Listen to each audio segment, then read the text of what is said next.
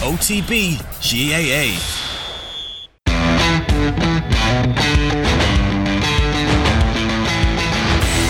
Welcome to The Player's Voice, a podcast brought to you by the Gaelic Players Association in collaboration with Real Talks.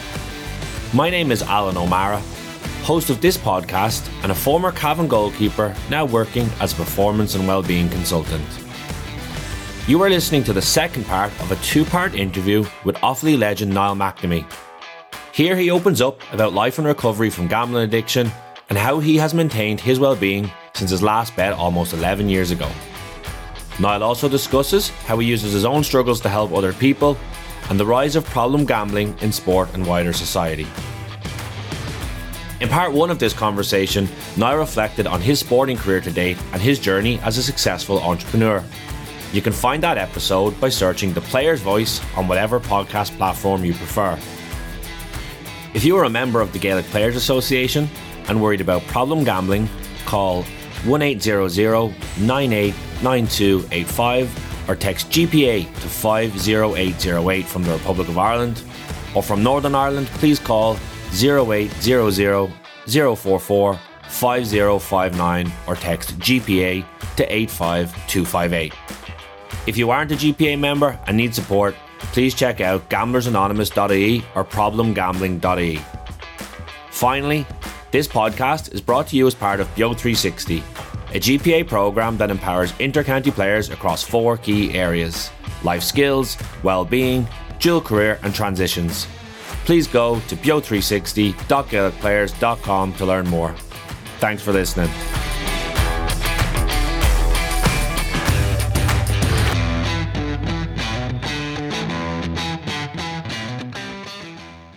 For anyone that doesn't know, like, obviously you had gone through gambling addiction and have dealt with and been dealing with gambling addiction. You're now, am I right in saying 12 years since your last bet? My last bet was in November 2011. So what's that? 11 years this November. Right, wow. I suppose even look at just even starting that conversation, how does it feel when someone like myself like says that number back to you, or gives you a number of how long it's been? What does that emote in you, or what does that dig up in you? Yeah, I suppose it's one of those things where you're kind of, I don't think about it often, but when I actually say it, or when I actually really sit down and think about it, I do this not a lot, but I do it a couple of times a year. If I'm, wouldn't say necessarily struggling, but if I'm trying to find a bit of sense of where I've come from, or what's after happened, or what's going on in life, or I might be maybe feeling a little bit, the world's against me, or things aren't going the way I kind of want them to go. A lot of the time I'll sit down and kind of reflect on the previous 12 months, and I just might write down things that have happened, or maybe little minor achievements that have been happening over the last 12 months or whatever. So when I get those kind of moments throughout the year and actually reflect on them, that's obviously a huge one, in the sense that I just couldn't, like, to say 11, nearly almost 11 years, like, there was a time, and I don't mean, I know anyone that's struggling with addiction, or anyone that has gone through, say, from a gambling perspective, will completely understand what I get when I say this. And other people just won't. Like my mother, for example, used to tell me years ago, if I come home after losing all my money, she'd say, why can't you just stop? For a lot of people, they just think, it's easy, like. But I literally couldn't walk past the bookies, or couldn't, not go in if I had money in my pocket and if the bookies was open. It was just impossible for me to do it, unless I was going to training maybe, or had a match and I knew I'd be late. That was the only reason I'd ever leave. So to this day, to be able to drive through towns, walk past bookie shops, see the odd gambling ad on the television or on the radio, and for me still not to have, wouldn't say not to have the compulsion, because I still have the compulsions from time to time, but for not actually physically go in and make that bet, it is nothing short of a miracle, like, and like I don't underestimate that, because I suppose all the things we've spoken about for the last, whatever it is, 40 minutes or so, none of that is possible if I had continued to go into a bookies. And that's what I kind of meant when I said in the early 20s phase, like, there would have been a time where I would have wanted to set up my own business or do something, but like, confidence wouldn't have had it, because I was losing money, telling lies, kind of cheating on myself a little bit when it comes to life, not really happy, kind of world's always against me, why don't things always work out for me type of an attitude, terrible financially, Now, I often think if I did set up a business in my early 20s, would I have actually been able to manage the money a little bit better because it was my own project and because I was passionate about it, and something obviously I'll never know, but it could have been the case, but I doubt it, because I think there was a lot of underlying stuff there that was driving me back down the road of going into a bookies, and there was a lot of other reasons that were kind of sending me in through the doors other than the financial aspect of it. But I honestly do. I say this a lot. It is a miracle, like, there's no doubt about it. And I suppose the people that I've met along the way from in recovery that have helped me along the way as well, in terms of talking about stuff that's going on for me, and obviously being able to open up to them around, you know, my experiences with gambling and also just in life in general, has been a huge source of comfort and help for me over the years as well. Remember going to my first Gamblers Anonymous meeting, and there was a guy just basically telling my story out of his mouth, like there's the exact same. And it was the first time I was ever at a meeting before in my life, Gamblers Anonymous meeting, and didn't know what to expect. And I was so happy walking out the door knowing that I wasn't alone. I was so afraid up to that point, thinking I was the only person in the world who had this problem, because in my eyes I didn't think anyone was as bad as me. So when I actually figure out, okay, there's other people that have done this and there is a way out of it and there is help and there is support, it was just incredible. And then obviously they've been a huge support to me over the years, and if I ever do get the urge to have a bet, or that compulsion arises in me, like, they're only all a phone call away, or they're the next meeting away, that I can actually reach out to them and, you know, have a chat about it. And there's always a reason underneath it. So gambling is gambling, and people see it as going into the money and placing the bet, and it's a financial thing, but there's always something deeper. There is obviously that idea of winning money, and there could be financial difficulties. I need to win money, and I need to pay this, I need to pay that, and if I go in and back a horse and back whatever, you know, I'll win enough money to pay what I need to pay off, and that's fine. I suppose the issue for me was, and the issue for most people who are compulsive gamblers, is once they get the money back that they need to pay for this or pay for that, they just won't stop. They'll keep going, and eventually they'll end up losing what they've had, or the money they've won. They'll end up losing any money they had when they went in, and then they'll probably more than likely go start either stealing money from somebody or borrowing money off friends, family, or employer, or whatever it might be, and just keep digging the hole bigger and bigger and bigger. And then that just starts chipping away at, chipping away at all the kind of good aspects, or the good characteristics that we have as human beings, just start to erode away, because you start doing things that you know you shouldn't be doing. You're lying, you're being dishonest, you're arriving late to stuff, you're getting agitated, you're starting to build up resentment towards yourself and other people, and you become very untrustworthy. The whole world kind of seems that it's against you. So all those things have to get factored into that. So yeah, as I say, that's just been a huge body of learning for me over the last number of years. Been very lucky in terms of the people that I've had around me, both family and people in recovery, and obviously people that I met through going in for treatment, both counsellors and patients as well. And just got a great education around why I was gambling. And anyone might ring me today, anyone that's struggling with it, that could ring me, and like, the stories never change, ever. And they always think, geez, what's he going to think of me? Or, you know, I did this and I'm terrible and this. And I go, I did that. Yeah, I did that. Yeah, I did that. It's always the same. And it kind of gives the person that little bit of relief to know that they're not alone, that, you know, it's people might be saying this either, but it is a disease at the end of the day. Like, there is you know, it affects the brain, it affects the mind, it affects the soul, it affects everything that's good about us. And, you know, you need to kind of take care of yourself in terms of getting help. And one of the biggest reasons that most people either don't get help or relapse is because while they might be going around and be unbelievably, I suppose, forgiving of other people and apologising to other people, they actually don't go and forgive themselves. So they're carrying around this type of resentment, or this type of,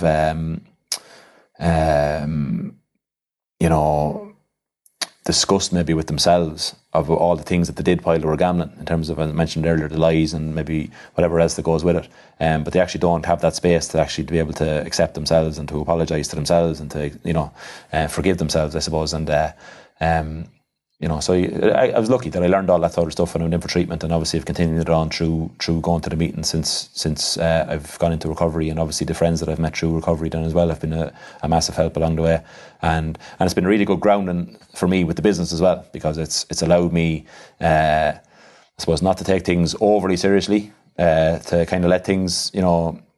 And we were chatting before we started about, like, last week, I wouldn't say I had a meltdown, but I was struggling, like, from a work point of view, that there was a lot going on. I'm trying to open the shop at the moment as well. We have the boots, getting married, football, trying to organise the wedding, trying to build the house, all these things happening, and it just became a little bit overwhelming last Wednesday. And all it was just a phone call then it took a couple of phone calls to try and get me out the other side of it, like, but then it took me last Thursday and Friday to actually just take a step back and said, you know what, Niall, maybe you're just doing too much. You maybe have to start not looking too far into the future here, not start planning this, that and the other in 4 or 5 months time, and saying, okay, well, what needs to get done today, what's number one priority, and check that off the list and just bring it back into the day. And that all just comes from recovery. Like, they're all principles of recovery. Like, they're all things that you're told to practice when you're in recovery. It's a great direction or director of living. It really shows you it's a great program to live your life by.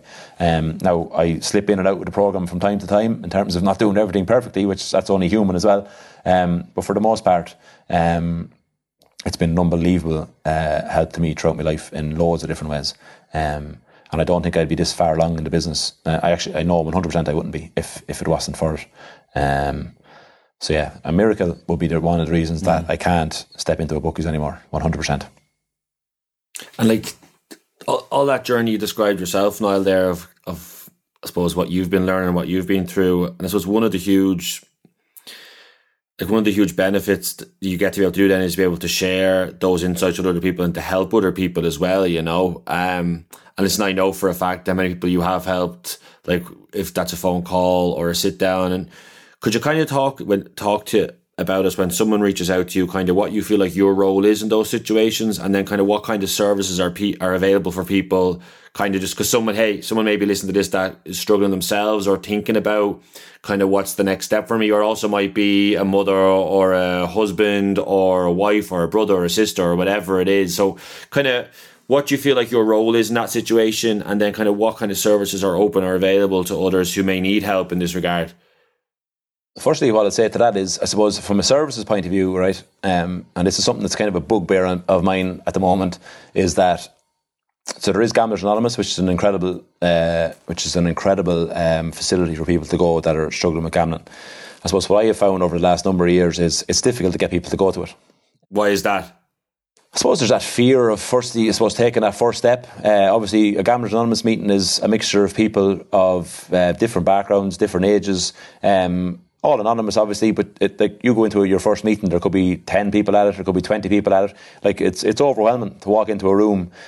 Somebody could be really on the floor in the sense of, like life is in turmoil, and you're walking into this room and you're expected to trust and to hand over all this experience to people that you don't know, and then there's that fear of maybe going in and actually seeing someone that you do know. Sure. But as it transpires, if you're to walk in and see someone that you do know, the likelihood is it's actually a good thing, because they're there for the same reason you're there. And yet, people who are early recovery or who want to get a bit of help, that's one of the biggest fears, is actually, what if I see someone, or what if someone sees me going in, or whatever, because they just don't know what's ahead for them. They don't realise, what could actually be possible in recovery, because it's, like, I was very lucky. I went to my first Gamblers Anonymous meeting on a Tuesday, went for an assessment in a treatment centre the following Friday, and then for treatment the following Wednesday. So it was just drilled into me from word go, like, this is, the steps that you need to take to... But not everybody has that luxury. Not everybody has that support system straight away. Like, so that's probably what I'm getting at, is that I wish there was that kind of halfway of, that kind of one-to-one support that someone could get initially, and then kind of feed them in then to that idea of getting that group support that you can actually feed into it. But it's difficult, because firstly, if it's an individual themselves who's come to me and decided they want to get help, so it's not a family member or anybody else, they've actually said, you know what, I want to get a bit of help. Likelihood is they've no money. They've spent it all. They've gambled it all. They're in debt. So you say to them, well, I need you to go and get a one-to-one with an addiction counsellor. Well, that's going to be €70 or whatever it is. Like, well, I don't have €70. Like, and then the majority of people, majority of addiction counsellors probably would say, look, well, I might give you the first couple free or whatever, and then but no one, if someone's coming into recovery or looking to stop gambling, they don't really want to do that either. They don't want something to hand me out either. They want to be able to pay their way or whatever it is. So you're kind of in that grey area of, and that generally what happens with me is that someone rings me, could be a family member, could be the person themselves, and what I would generally do is I just have the conversation. I'll let them talk, and they always think that they're going to shock me with what they're going to say, and they never do, because I've done the majority of the things they say they've done themselves. Usually, if time permits it, I'll try and meet them for a cup of coffee, couple of meetings, couple of phone calls, and then I'll introduce them to Gamblers Anonymous. I'll introduce them to the meetings, I'll introduce them to the fellowship, and I might bring them to their first meeting, maybe their second meeting, and after that then, just for my own well-being, I'll say, I'm going to have to let you go now, My phone is always on. If you want to have a chat with me or ask me any questions or inquire about anything, absolutely no problem. Because people don't realise, they might think they're being a burden to me, but they're actually helping me. So when I hear someone coming in that's new, that has a new story to tell, they're after falling out at home, or there's issues at home, all because of their gambling. Well, it just brings me right back to when I was gambling. And all I get from it is pure gratitude for where I am right now. I can experience, geez, remember when I did that. Now, obviously, I empathise with the person, but as well, for me, I'm going, Jesus, thank God I'm not still doing that. So it kind of gives me that little bit of a boost. So people think that they're being a burden, but actually it's helping me. Like it's doing the absolute opposite of what they think they're doing. So that's generally what I will do, is I'll bring them to hopefully a meeting or two if they're willing to go to one. And then I'll say, look, that's my number. Contact me whenever you need anything that comes up you might want to have a chat about. But ultimately, I've given you the direction now. It might be, say, I might give them a couple of options for addiction counsellors. You have your meetings. They're all knotted out for you. You have my number. And then it might be a case of, or then I'd say, look, if you need me, give me a call. But ultimately, you have the details now. You have all the information you need. Like, it's up to you if you want to change, if you want to get help. And unfortunately, and it's only from experience, a lot of people don't want help. They want to help, or they think they want to help, but this thing like of self-sabotage is a huge thing in addiction, where people actually start getting better, doing well, get their life back on track, and then deep down there's this kind of an inbuilt, I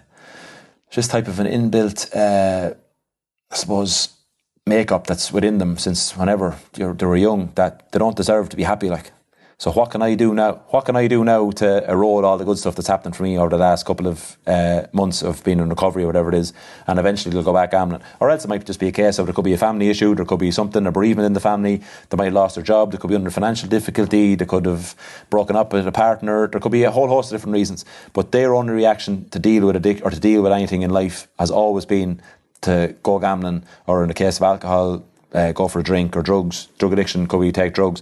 That's their way of dealing with those things. That kind of a self-sabotage thing is actually a huge one for people. And people mightn't think it, but they actually might be doing really well in their life, and then just something in them thinks, oh, Jesus, should I really be happy here? And they might start reflecting on things they did in the past. They might feel that bit of shame, that bit of guilt, and that becomes overwhelming. Then they start living a little bit more in the past, and eventually then it brings them back into the same routine as they've always lived. And again, as I say, from a recovery point of view, I'm absolutely not perfect on it, but I got a really, really good education early on, and I don't think some of it's left me. And so sometimes I'd be chatting to people in recovery and say, geez, you know what, now I'm probably not as sharp as I was maybe 5, 6, 7 years ago, but the majority of the stuff that I need to keep bringing me back in, to keep making sure that I stay on the right track, is still there. And I suppose that keeps me in line from day to day, just to make sure that I don't slip back down into that road again. Because I have a lot of really good things happening in life at the moment. A lot of challenges, obviously, as no different than anybody else. But if I throw gambling into the mix, like, it's all gone. It really is, like. And I lose the trust of family again. And when I say lose the trust, not even that. Not that I wouldn't mind, but it's not even that you lose the trust. It's, I'd be taking away their peace of mind again. That would be the thing that would annoy me the most, or worry me the most. So, like, if I knew a family member of mine knew I was gambling, like, I know they wouldn't be sleeping properly, because they'd be worrying, am I still doing it, or am I going back at it again, or am I going to be getting a phone call someday or some night, or am I going to be getting a call looking for money, or is this going to be happening? And that was one of the biggest things I never realised that was happening while I was gambling. But it's only since I've stopped I was able to reflect on it and have, obviously those conversations where, I was told, look, this is why, or, we couldn't sleep at night, or we were driving down to see we okay in the middle of the night, this type of stuff. And of course I was oblivious to it, but it's only since I've stopped. So I suppose that would be my biggest fear, if that ever happening again. But I'd love to be able to bridge that gap, and maybe 12s might be able to do it in the future. I suppose that's always something that's been in the back of my mind, in terms of developing maybe a program, or developing some kind of a support system. I don't know how to do it. If there's anyone out there that's listening that has an idea around that would like to, we can just have a chat about it, or talk about it, or has an idea how to get it off the ground, or there's some kind of a collaboration, and there's something there. I know there is, because it keeps coming back to me in terms of doing something around it, but I just haven't been able to put it all together yet. But I do think there is a space there around, like, there's loads of things now around workplace well-being and all this type of stuff, in terms of helping people in the workplace, this type of stuff. But addiction is it's different. I did a talk here, Mental Health Ireland did a thing a couple of years ago, a course, and I was on it, and the people in the room, like, were asking questions at the end, like, there was like a page, I think, at the end on addiction, And the lady that was facilitating it basically said, yeah, like, she didn't know obviously I was in recovery, like. But she said, yeah, these, you know, when it comes to addiction, like, people are a little bit different.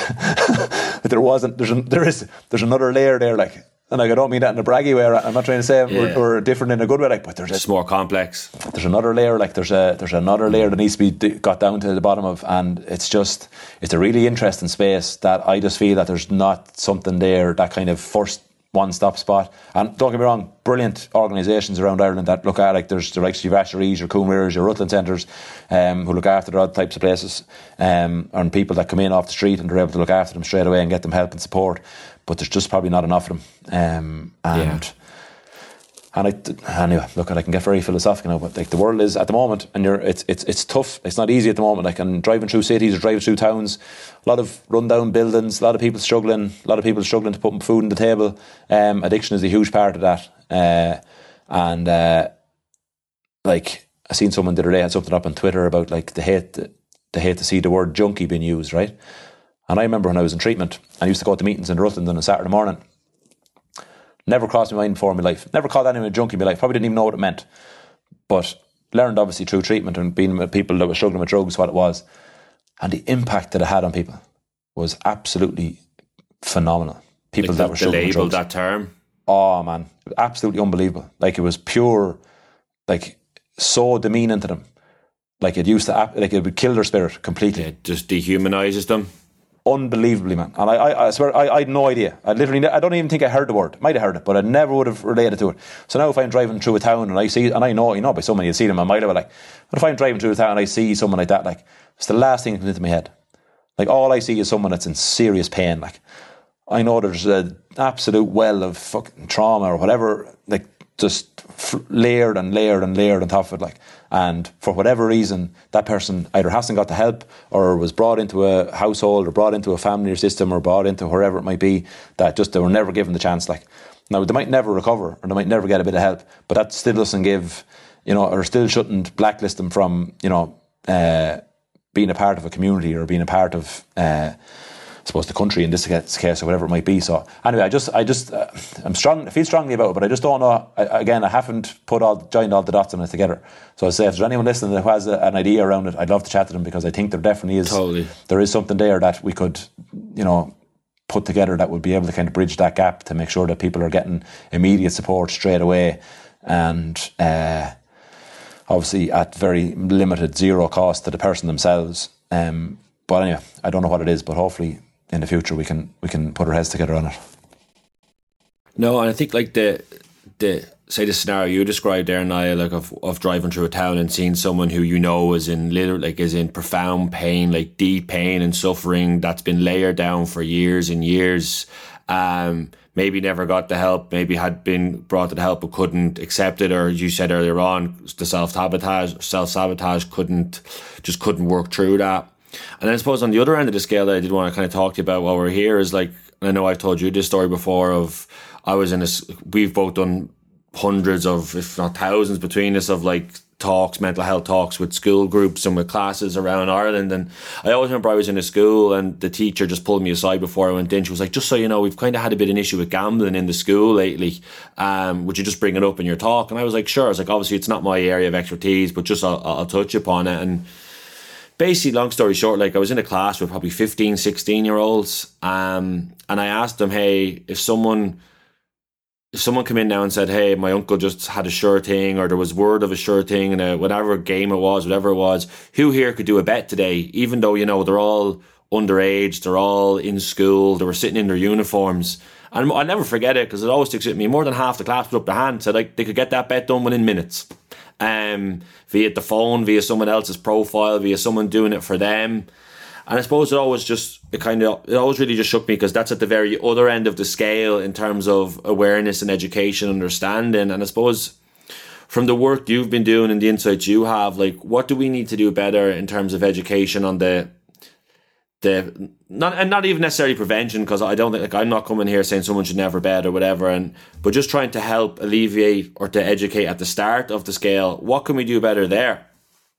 Yeah, and again, that I'd be the same as that. I wouldn't, and again, if it's the school I'm talking in, or a GA club, or if it's a business, like, I don't go there to tell people not to gamble. Like, like, I had great crack when I was gambling. Like, so I completely get it. Like, I understand. I like, obviously it didn't end up well, but I understand the buzz. I understand the adrenaline. I understand everything else that goes with that. So if I'm going in to do a talk, I don't say, look, geez, don't gamble. I will say there is a cohort of people that will struggle with it. So from that point of view, I'm going to, when you ask now about what do we need to do from a prevention point of view, from an early stage point of view, the biggest issue for me is, right, someone actually brought this up to me recently. There's a couple of things. So when I'm an Aston Villa supporter, right, and haven't started the season well at all. Stevie G is going to be out the door shortly, I'd say. but when I supported Aston Villa since I was like, I don't know, 7 or 8. And I had all their jerseys growing up. And to this day, I can remember all the sponsors in the jerseys. So there was Muller, there was ASD computers, there was LDV vans, all the way up along. I can remember all the Metacopiers. There was all these sponsors, right? And as we get a bit older, you kind of forget sometimes, well, I forget about children. So I forget the impact that things have on children. Like, I don't have kids, have nieces and nephews, but I don't really, like, in terms of their day-to-day, it wouldn't really be something that would register with me too much. But someone mentioned it to me a couple of years ago. So now I knew all them soccer sponsors, for example, right, for Aston Villa. But nowadays, it's not as bad as it was, say, this year, as opposed to maybe the last 10 years. But maybe, I'm not sure what the number was, maybe I think it was 8 or maybe 10 out of the 20 teams in the Premiership were sponsored by betting companies over the last maybe 10 years. So all that's doing for kids is normalising it. So they're growing up the same way I did with your Muller, your LDV vans, your ASD computer. So they are now seeing Boyle Sports, they're seeing whatever, all the way on all these Asian Bet365s, your Betway, West Ham, all these. So that's just been normalised for them. Similarly, when I'm watching sport, I watch a lot of sport. If I'm watching the golf here on a Sunday night, like every ad, there's going to be at least, between each ad break, there'll be at least 2 betting ads, at least, every night. Again, just been completely normalised. Listening to radio, there'll be ads on it. The lottery, for example, that's absolutely bombarded. People don't realise the lotto's gambling. Like, so when you go into recovery, you don't buy scratch cards, you don't buy lottery tickets anymore. Like, that's part of your recovery because it's deemed as gambling. You don't. When I'm captain of the club team at home, when I go up for the toss, I don't call the toss. Like, I'll get the other guy to call heads or tails. Like, now that's taken it to the extreme, but it's again the back of my mind. It's just being very, very aware of it. So there's that side of it in terms of how easy and accessible it is and how normalised it's been, right? So that needs to be looked at in terms of it shouldn't be in front of people's faces. It shouldn't be promoted as much as it is, say, at sporting events. It shouldn't, like, basically people nowadays, young people believe gambling and sport goes hand in hand. So that needs to be checked. That needs to be looked into in terms of sponsors at games, in terms of sponsorship during games, and what teams are wearing on their shirts. So that's one thing you can look at. The next thing, and probably the most outlandish thing I think should happen, right? And I'll give you a story. We're probably going on too long, but I'm going to give you this story anyway. Say you go into a bank tomorrow to get a car loan, right? And they say, right, this is my income, this is how much I earn every month, this is my disposable income, and this is the kind of car I want. They'll put into their computer what you can earn or what you can you afford it, affordability calculator. Yeah, there you go, and you can go buy that car, there's the money, away you go. So off you go, you buy the car. The next day you go into a different bank, not the same branch or not the same company. So you walk into the next branch the next day and you say you need X amount of money, same amount of money if you want to buy a new car. Straight away, they'll look up your ICB system or the ICB. They'll see, when you just got a bank loan yesterday for a car loan, what do you want one for now? And they'll say, no, you don't have the affordability to buy one. You walk into a bookmaker's today and set up an account. You don't get asked for anything, right? Set up an email address, away you go. You can walk into another bookmaker's the very next day, different company, do the very same. You can literally within a week set up 20 different accounts and nobody has any clue that you're doing it. Also, you can lodge as much money as you want. You can bet as much as you want. No one traces where that money comes from. So, say if you're stealing it, if it's money laundering, if it's just out of your wages, whatever it might be, there's no affordability test done. Now, this is extreme now, so I get this, right? But I have no problem with people gambling. None whatsoever. Like, I think as a pastime for people, absolutely brilliant. Some people love Cheltenham. They'll save up money all year. They'll go to Cheltenham for 4 days, have a few bets, have a great time, and then they'll stop and they won't do it again until the following year. Other people will do it every day of the week. And the people that go to Cheltenham or that have those couple of race meetings a week or that do a few soccer bets at the weekend, they could quite easily walk into a bookies with do an affordability test, pick whatever bookmaker you want. So the bookmakers can advertise or can advertise for your business, basically. When you pick that bookie and say, right, I'm going to gamble with G, this is the amount of money you can gamble every month. Simple as that. You can't go over that. You can't deposit anymore. There's the check then. There's an ICB basically for bookmakers that you already have an account with, say, Paddy Power. You can't have one with Ladbrokes. And you gamble in there. You can decide after, you get a contract after the year and say, I don't want to be with you anymore, and you can go somewhere else. But there's an affordability test done about how much you can gamble. And if that means you're only going to do it, because the majority of people can do that, can set aside the amount of money to do it. But it's the people who are the vulnerable ones that can't are the ones that are funding the bookmakers. They're the ones that are making the millions because they're the ones that can't control it. And there's nothing in place right now. Like you can go in and you can block it, or you can say you have a timeout and all this type of stuff. Like for someone like me that's been an addiction, right? If I was gambling online and I was timed myself out, like, do you think I wouldn't go to an ATM and take out as much cash as I could and go and run straight to a bookies if I was either on the floor or on a roll? Like it just wouldn't happen. Like I would be out the gap and gone. But for me, so then if you walk into a bookmakers, you can't walk in then to a Ladbrokes if you have a Paddy Power account and have a bet in there. You have to have your own little identity card or whatever it might be to say, yeah, I'm a member here, I can have a bet. Basically like what they might have in, say, the high profile casinos. Now I know that's absolutely completely full on extreme, but for me, I just see it every day, man. My phone never stops. People ringing me, family members, text messages, phone calls, day in, day out. It might go quiet for a week, 2 weeks, and I say, maybe it's calmed down. Next thing, it just bombards again, like through everything to get me on every app I have, or there's messages coming through to me every week around people that are struggling, family members that are struggling, and it's just getting worse and worse and worse. The access to it is just far too much, and it's only preying on people who have no money. So I remember when I was gambling, when the recession kicked in around 2008, I was delighted because I said I had no money now to gamble, and it got worse. Because I had no money and I wanted to live a certain lifestyle, or I wanted to be able to do certain things, or I was in X amount of debt, wanted to try and get money back, it ended up that I started gambling more and more and getting more and more money off people, or borrowing more money where I could, or just week in, week out, getting paid on a Friday, going straight to the bookies, just crazy stuff. So it's only going to get worse for those types of people. So that for me would be that if that was ever put through, it would just mean so much. Now, obviously, then you come back to the shape of the world at the moment and who makes all the decisions. And the reality is all the big betting companies are just lobbying governments and saying, we're going to pay through this, or, we're not going to, or we'll fund X, Y and Z for just to allow us to keep doing what we're doing. There are small changes coming in, but they're not significant in the sense that they're going to help anyone. And it's detrimental to not only the individual, but for families then as well. Like the knock-on effect it has on people's families is absolutely colossal.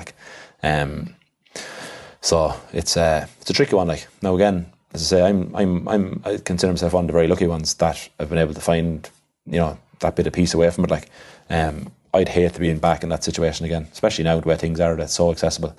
And I often see free bet ads coming up on the television, and I'm thinking, if I was still gambling like that and I'd lost all my money, I think that would be my ticket out now. That would be my getaway car to go again. Like your way back in. Oh man, like, and €50 free bet. If I found a little 4-to-1 job there now, €50 that goes on, that's €200 back plus the €50 I put on, that's €250. Save maybe 200 of that, or sorry, save 150 of that. Use the 100 then to go gambling with. Might win another. You know what I mean? Then you're back onto that rat race again. And it just means you're constantly in that mindset. And the mind never stops. When you're gambling, the amount of times I left the bookies thinking, never doing that again. I wouldn't be 15 minutes in the car back home, and I'm looking through my phone thinking, where can I borrow money to go and do it again? Like it's completely compulsive. It takes over everything in your life. And I know people understand it. Like I know, say, the betting companies know all this and they understand it all. But there's just that. It's a money making machine, and it's going to America there now as well. Like so, they're just it's going to go astronomical. Like. No, and I get it. Obviously, I'm in America and I see it happening in front of me, and I feel like usually a lot of the time in life stuff happens in America and then it filters across to like to Europe or to Ireland, and I can literally see the flip of it happening here in terms of the accessibility, the advertising, the free bets galore, and it's just I think because you're at the coalface, you actually see the ramifications and meet and talk to the people. And it's just happening more and more that this is not now, hey, there's an individual that has an issue, or that this is like, a person, something happened to this person. Like it's like a systemic failing at this point that it's happening. And when you mentioned, like, say you drive around Ireland, you could drive down street of a small town, 3 or 4 of the shops could be closed down. The bookies is always open, and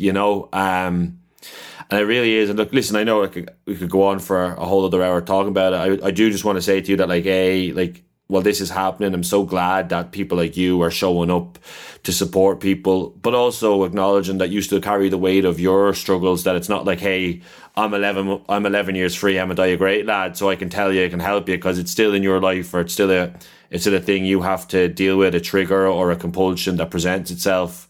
So I just think we're very lucky to have people like you, and I thank you for sharing everything you have in this conversation. And kind of to wrap this up and just kind of sign off on this whole conversation, Niall, the Players' Voice series is one I've been producing in collaboration with the Gaelic Players Association. And I know, look, me and you are two people who've benefited just enormously from the supports of the association for mental health reasons, for addiction issues, in terms of counselling, in terms of accessibility. And we go back earlier where we talked about accessibility to services is one of the biggest challenges.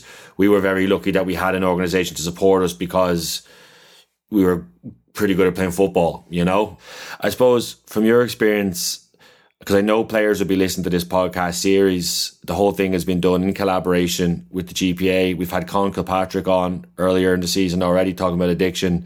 I just kind of wanted to finish up by asking just how good of a job the GPA do for supporting players with addiction issues, and then also signing off by asking you if you have any advice or any tip that you would pass on to a GPA member or player that's listening to this, just what would you say to them?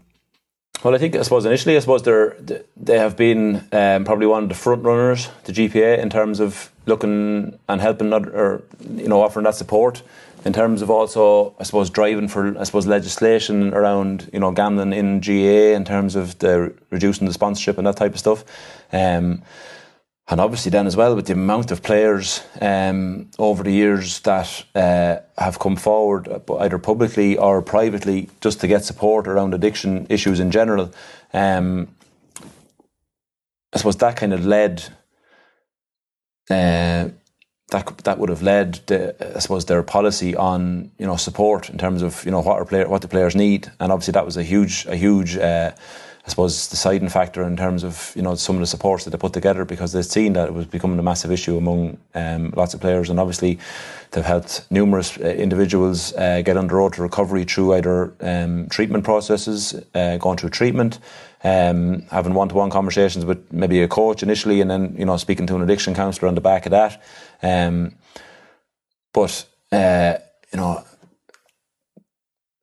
That has been, for me, and for them, it's been an incredible, service that they've offered in terms of being a forward leader on it, because nobody else really, again, an intercounty player, in its infancy, when gambling issues began to come out through the woodwork. You're training away, and in another way, sport is kind of that escape from the turmoil and the trauma of it. So a lot of the time, a player is kind of doesn't want to approach, say, the likes of, say, a manager or maybe someone in the club or someone within the county scene, because that's probably their only bit of respite that they get from the trauma and the trouble of the actual addiction itself.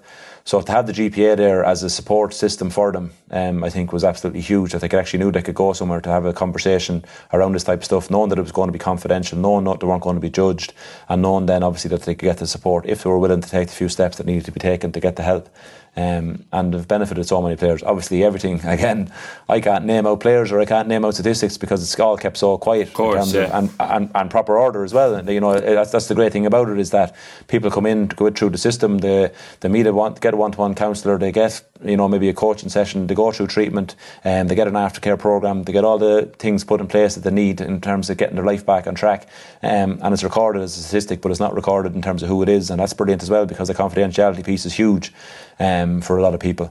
So they've done an amazing work from that point of view, and I think other organisations around the world have taken a lot of leadership from it and have seen what they've done. And I know it's been shared a lot around different sports, maybe the AFL and through EU athletes as well, in terms of the work the GPA have done over a number of years in terms of that type of support. And again, to any player that might be struggling as well from an inter-county point of view, and I will say this as well, probably, there's a lot of players that probably aren't inter-county footballers or hurlers or camogie players, but they might be nearly there. So there might have been a good under 20 player, under 21 player back in the day or whatever. And I've known of cases where, there could be someone in their club that's on the county team that have said, look, we don't really know how to get a help for this guy or lady. Is there a possibility that the GPA might be able to help?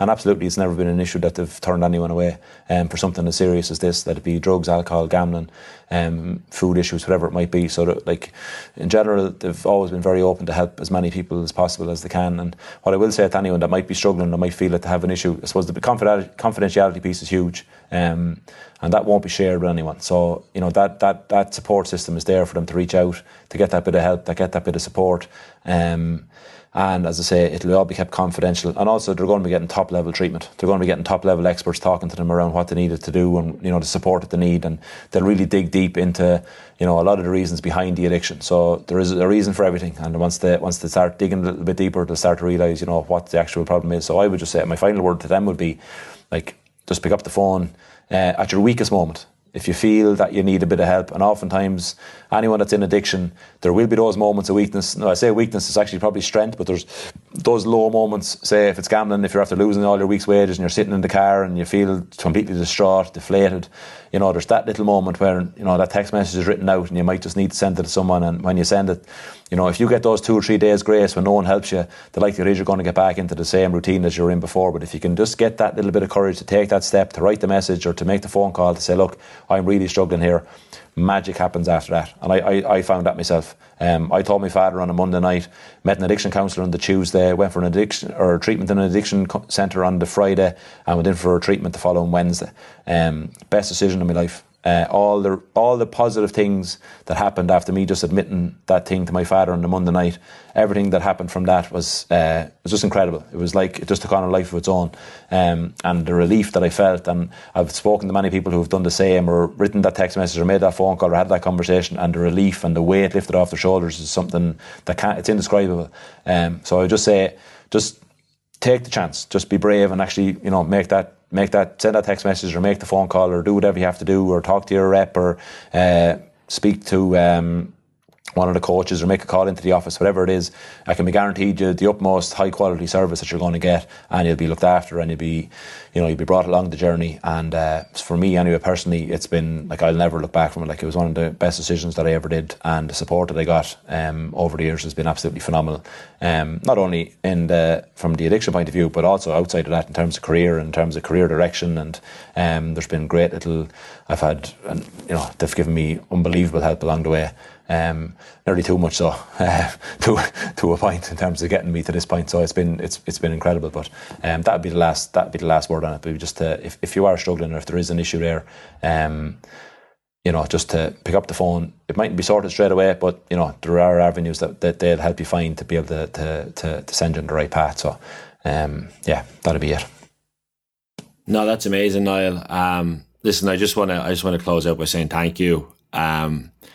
Look, obviously you're someone I've got to know very well, very privileged to call a good friend. I know you've such a big heart and you've such a smart brain, and just to sit down and talk to you today the way we have, in terms of reflecting on the wonderful playing career you've had, the journey that you've been on with 12s, and working for yourself and finding niches and passions and chasing and pursuing them, and the highs and lows, and then just also, I suppose, your experience with gambling, but also the work that you do, to help people, but also the passion you have to find solutions and to fix a societal issue. It's really inspiring. I know lots of people listening will relate to a huge amount of what you said, will be inspired by what you said. I know I am, and from the bottom of my heart, I just want to say thank you again. I really, really appreciate it.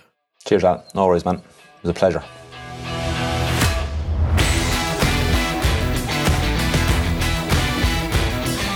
I have so much admiration and respect for Niall McNamee, and I know this conversation will help many people struggling with problem gambling. If you are a member of the Gaelic Players Association and worried about problem gambling, call 1800-989285 or text GPA to 50808 from the Republic of Ireland, or from Northern Ireland, please call 0800 044 5059 or text GPA to 85258. If you aren't a GPA member and need support, please check out gamblersanonymous.ie or problemgambling.ie.